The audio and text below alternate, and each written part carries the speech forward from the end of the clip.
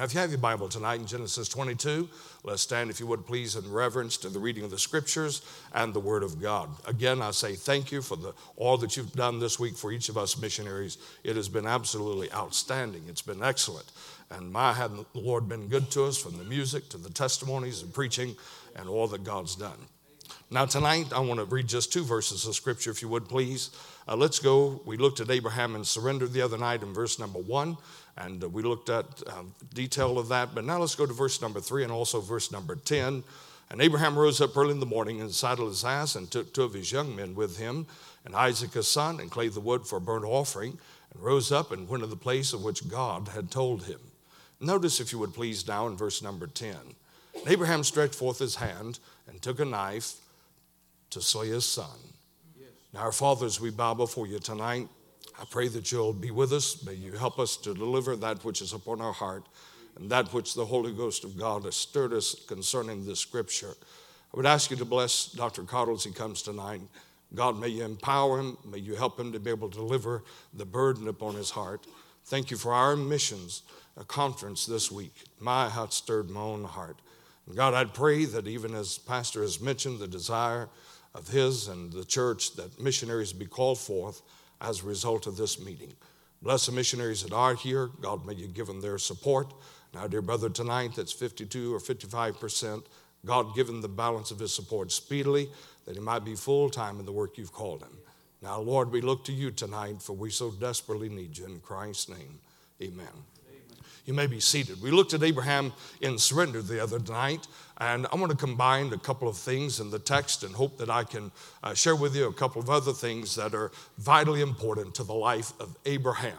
I enjoy studying on characters in the Bible. It's one of the things that even as a young preacher has consumed me as I looked at various characters of the Bible, the patriarchs and those that God used and had his hand. I like seeing how the Lord used them, what the Lord did in their heart and their life to bring them to the place that they were fully surrendered and usable in the Lord's hand. Now tonight in our text, again, we looked at his surrender in verse number 1, where he said, "Here I am." And we looked at the difference between that statement and the statements found in 2 places in the text. For example, in verse number 11, where 2 words are reversed, and he says, "Here am I." And tonight I want to look at Abraham in submission and sacrifice, and then in service and his supplies. And I believe all of these are a part of the missionary life. First comes the surrendered life, and then there must be submission. Without submission, surrender is really nothing. It doesn't mean anything at all until we are willing to submit and act out that which God has called us into. And so God gave Abraham his command before sunset and before sunrise. The Bible says early in the morning that he saddled his ass and he took his young men with him, and of course Isaac. And so God gave him his command before sunset, and before sunrise, Isaac and Abraham was out fulfilling the will of God. May I say to you that every word that God had spoken to Abraham stung in the heart and in his soul, and he could not shake the voice and the word of God. And we looked at the trials after these things that God tempt Abraham, and how God allowed certain things to come into his life to move Abraham from where he is, from Ur of the Chaldees. He eventually went, as we looked, to Haran, about 600 miles, and eventually down into the southern part of the Promised Land, a total of about 1,300 miles. And he went halfway and was halfway serving God. And God brought affliction into his life to move him on down as to where he ought to be. And we consider this matter. I want to say to you that the surrendered life calls for a submissive life. Without submission, surrender is void and vain and valid. You can come to the altar and surrender everything you have to God every day, every hour, every invitation, and every second of your life until you put feet to your prayers and submission to your surrender. Your surrender is naught. And so we find that Abraham come to the place of submission. And submission requires action, if I may put it that way. I thought about what Mr. Orchard said. He said it takes a crucified church to take a crucified Christ to a world in need of the gospel of Jesus Christ. May I just say to you, my friend, that Abraham's sacrifice and his willingness to serve God was acted out in submission to the Lord. Now I want to look at his sacrifice, if I may, briefly tonight. The Bible says in verse number 10, and Abraham stretched forth his hand, and he took the knife to slay his son. Now we find that Abraham, he submitted to the will of God. And the Bible says and teaches us that his sacrifice was both personal, it was precious, and it was also a peculiar sacrifice. As we consider the matter, we consider the sacrifices in the Bible. God himself made the first sacrifice recorded in the pages of God's eternal word. Adam and Eve had sinned in the garden, and God took a lamb and shed its blood. He offered it as a sacrifice to cover the sin and the nakedness of Adam and Eve. And I've got news for you tonight. Not only did God make the first sacrifice in the Bible, he made the final sacrifice for the covering of the sin of man in the New Testament when Jesus, the Lamb of God, died on Calvary's cross and shed his blood and gave himself for the sin of all humanity. He gave the first sacrifice and the final sacrifice for the covering of our sin.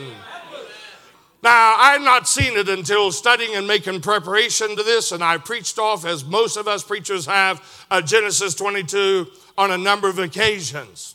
And I'm always looking at it from a fresh perspective. But notice, if you would please, in this passage of Scripture, the Bible says in verse number 2, and he said, take now thy son, thine only son Isaac, whom thou lovest, and get thee into the land of Moriah, and offer him there for a burnt offering upon one of the mountains, which I will tell thee of.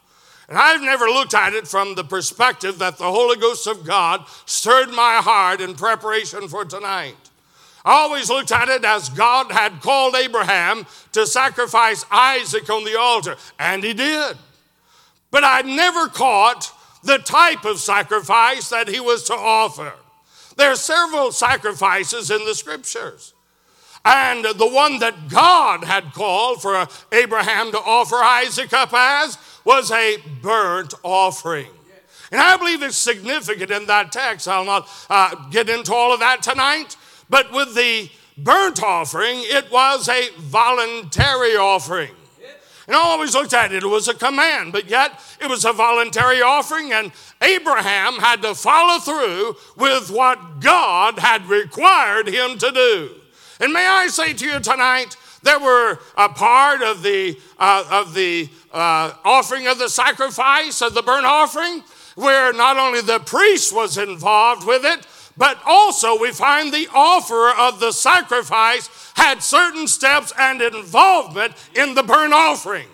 And he would take and he would prepare the offering that would be burnt on the altar for the priest. And the offerer was involved in the sacrificial method and the process or the ceremony of the sacrifice. And it was a burnt offering. And so we find that Abraham not only was called and obedient to God in offering Isaac as a sacrifice, he actually was involved in the process of taking him and offering him as a burnt offering to the Lord through the process of all of this and draining his blood and going through the details of the ceremony and then making sure that in a burnt offering, all of the flesh was consumed. And it was a total offering, a total sacrifice where there was no way, once the offering was given, to take it back. May I say to you tonight that if you want to do something for God, you must first surrender, then you must be willing to submit to the will of God, and you must come to the place of being willing to sacrifice and give God your best. There were three things. I want to briefly cover this, and I'll give you my last two thoughts here momentarily. But on the sacrifice, I want to look at three things very quickly. First, let's look at the person of the sacrifice. Take thy son, thine only son, Isaac, whom thou lovest. Yes. He didn't call for Ishmael or a lamb. He didn't call for another type of sacrifice that's laid out in the Leviticus and the Levitical law for God's people. He called for Isaac. And Isaac was the promised seed. It was all the hope. It was all the future, the posterity, and the promise of God himself that he would fulfill in the life of Abraham and the covenant he had made with him. And so when Isaac was laid on that altar, he was literally offering to God not only all the present, he was offering all of his future. And he couldn't go back. And may I say to you this night and this evening that if you want to serve God, young man and young lady, you want to lay your life on the altar for God, lay it there and leave it there and let God take it as a sweet smelling savor, as a burning sacrifice or burnt offering unto him. And then there was the place. It's not just that it was Mount Moriah, but it was a place that was a 3-day journey. And that's where I want to emphasize tonight. It was a 3-day journey. Can you imagine walking 3 days with Isaac by his side, the wood, the fire, the dagger in his hand, and Isaac looks at him and says, Father, I see the wood, I see the fire, but where's the sacrifice? 3 days, side by side they walk. A long path as seconds turns into hours and hours turns into days. And for 3 days he walked with him by his side. Can you imagine what must have been going through Abraham's mind and his heart? That as soon as I get to Mount Moriah, I'll take the wood that's in our hand, I'll take the sacrificial dagger, and I'll set fire, and I will, after I've prepared Isaac as a burnt offering to the Lord, I'll set fire, and he'll be consumed before God. Yes. You say, preacher, what are you trying to get at? Let me get there quickly. What I'm trying to say tonight is that had it been you and I in most cases today, in 3 days, we'd have talked ourselves out of it. This really ain't the will of God. I believe I missed it. And Abraham walks 3 days with Isaac by his side. The fire is burning in his hand. The wood is there for the sacrifice. And Isaac is there as an ever reminder that God has called him in full surrender and submission and sacrifice. Then the process. I'll not go through the details of the ceremony tonight, but he would prepare the offering, drain his blood, and cut up the body, and set fire to the wood.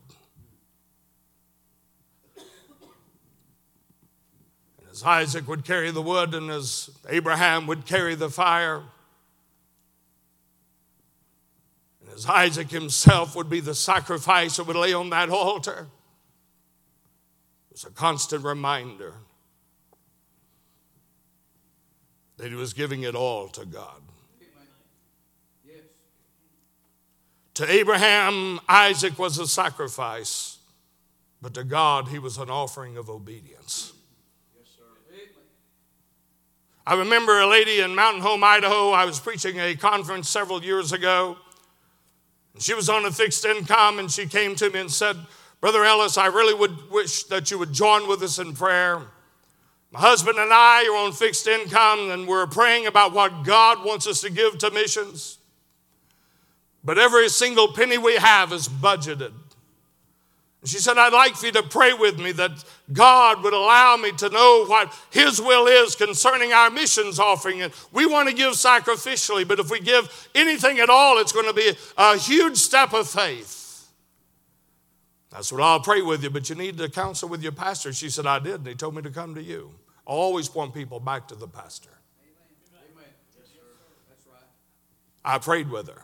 That was on a Friday. On a Saturday night, we had an international meeting and gave about a 20-minute challenge on missions. Came in for the Sunday morning service to get ready to close out the missions conference. She come running through the door, and her husband is tagging behind her. She said, Brother Ellis, just a minute. Said, I got something to tell you. Said, you won't believe what God did. I said, well, tell me, sister. I want to hear it. And she said, we was praying about Faith Promise Missions, what the Lord had laid on our heart to give to missions. I said, yes, ma'am. I said, we prayed. And she said, you won't believe what happened. Said, we got ready to come to church this morning. We're backing out of the driveway, and I told my husband, wait a minute, we hadn't checked the mail this week. And so she said, I got out, got the mailbox, got her mail, and I'm walking to the car, going through the mail, and she said, there's a letter from the Social Security Services. Said, my heart stopped in its tracks. She's thinking, boy, here we are. We're wanting to give to missions. We wanted to increase and give by faith and give sacrificially. And here I have a letter from the Social Security office, and no doubt they're getting ready to make some adjustments on my income. And so she opened the letter as her husband's driving to church, and she read it out loud to him and called her by name and said, we evaluated your income, and we have determined we have made a mistake on your Social Security and what you're supposed to receive. And she said, boy, my heart stopped because I knew it was getting ready to have a reduction. She said, I read on, it said, however, we want to inform you that as we considered your Social Security, we realized we've made a mistake and you're supposed to be getting more than you've been getting. And here is your adjusted income. She said, Brother Ellis, glory to God. It was everything we prayed about giving to missions. And she said, can you believe it? God gave us 50 cents more. He bought us a Coca-Cola on top of it. Now I want to say something right there tonight, and I may not get to my last thought. I want to give you something tonight. Is your God so broke he can't even buy a Coca-Cola? Now I'm for sacrifice, don't get me wrong. If you want to sacrifice your Happy Meals at McDonald's, well, you're going to have to, the way the prices are going up. You need a steak meal cheaper than you can buy at McDonald's almost anymore. And I remember the day when going to McDonald's was a big thing. In fact, it was a treat. It was a sacrifice. Almost everybody in America needed McDonald's. And I'm for sacrifice. Give up your Happy Meals, give up your Coca-Colas, do what you want. God blesses sacrifice. But is your God so broke, he can't even provide a Coca-Cola and a Happy Meal for your children? Is he that broke? Is he?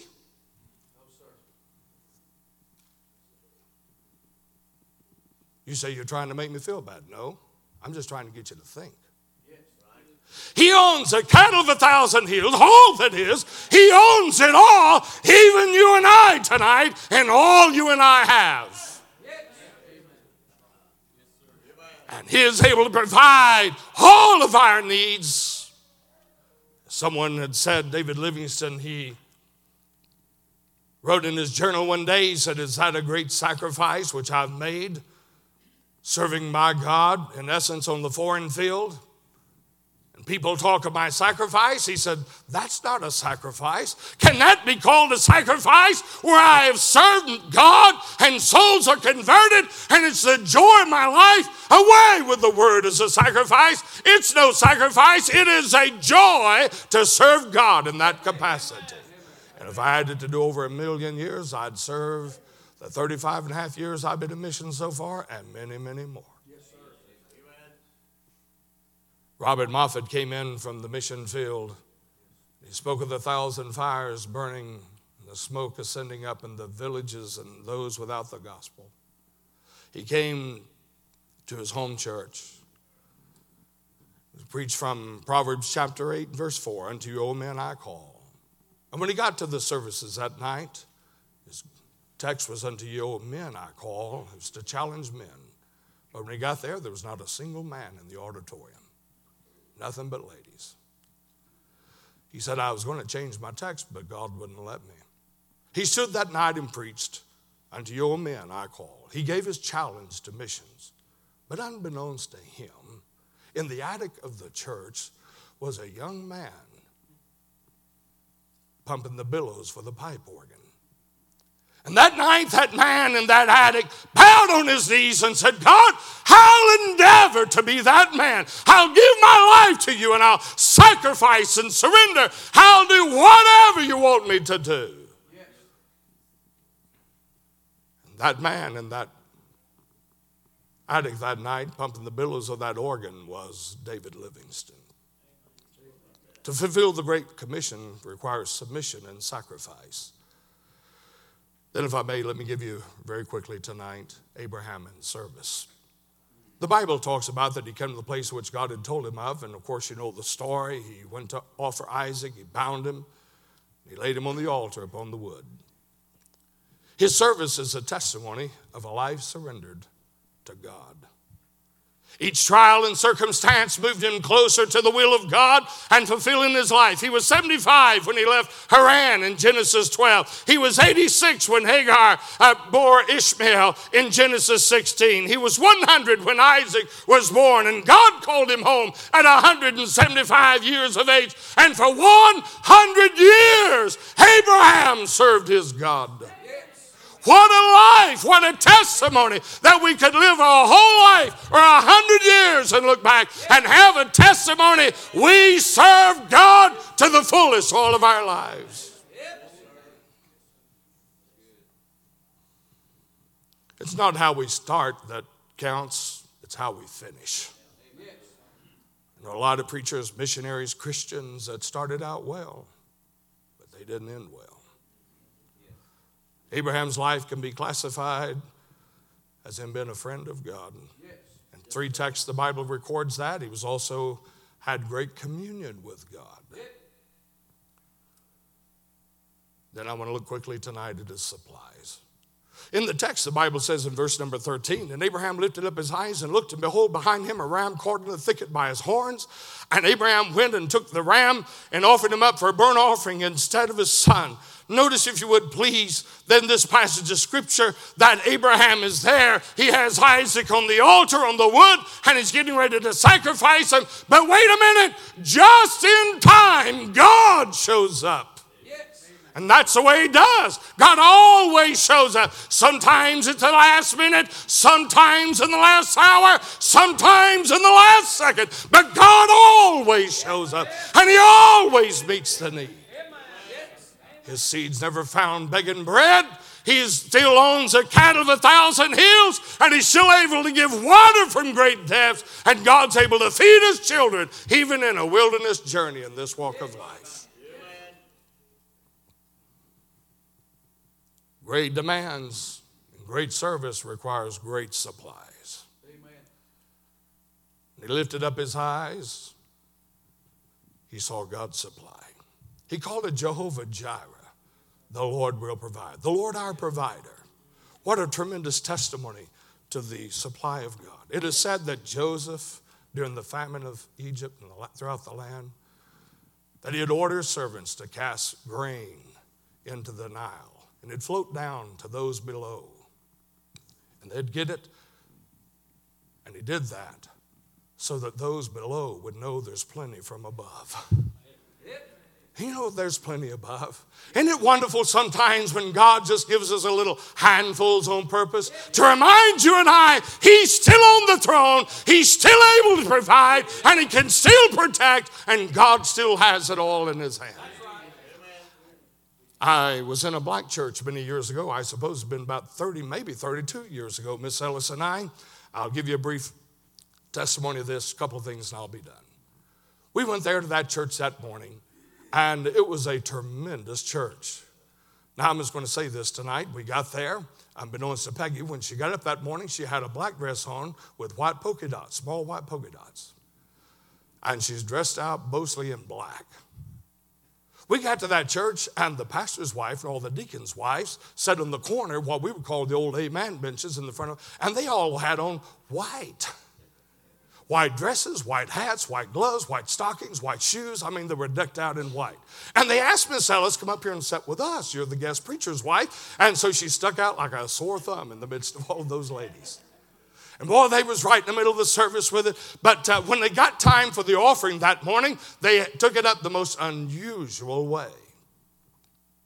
They took a big wicker basket like this. And they stuck it up there in front, and they said, now everybody stand. And they were putting all their heart and soul into it. And they sang a song. Now, I'm not going to sing it tonight, amen?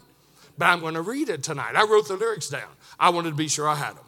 And it's entitled, You Can't Beat God's Given. and they were rejoicing in the offering. Says you can't beat God's giving no matter how hard you try. And of course, they're swaying everywhere while they're singing, putting a lot of soul into the song. And says, the more you give, the more he keeps giving. So just keep on giving, because it's really true. You can't beat God's giving no matter how hard you try. And they'd have that basket. They'd line up down the way. They'd come down a singing and a swaying. And they'd drop their offering in. And they'd sing on the way back to the pew. And when it's all said and done, that usher would take it and lift it up to heaven and call out to the God of heaven to bless the offering that had been taken up that morning. What a way to take up an offering. Yeah, that's right. May I say to you, you can step out by faith.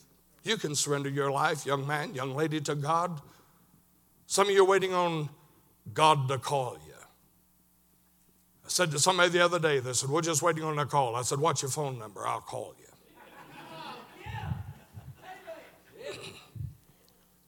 George Mueller, and I know you know this, said that God supplied for over 1.5 million for 9,975 orphans and over 50,000 prayers answered in his life.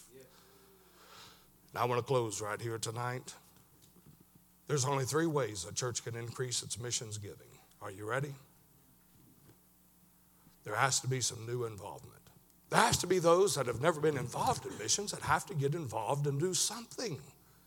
Then there has to be some increased involvement.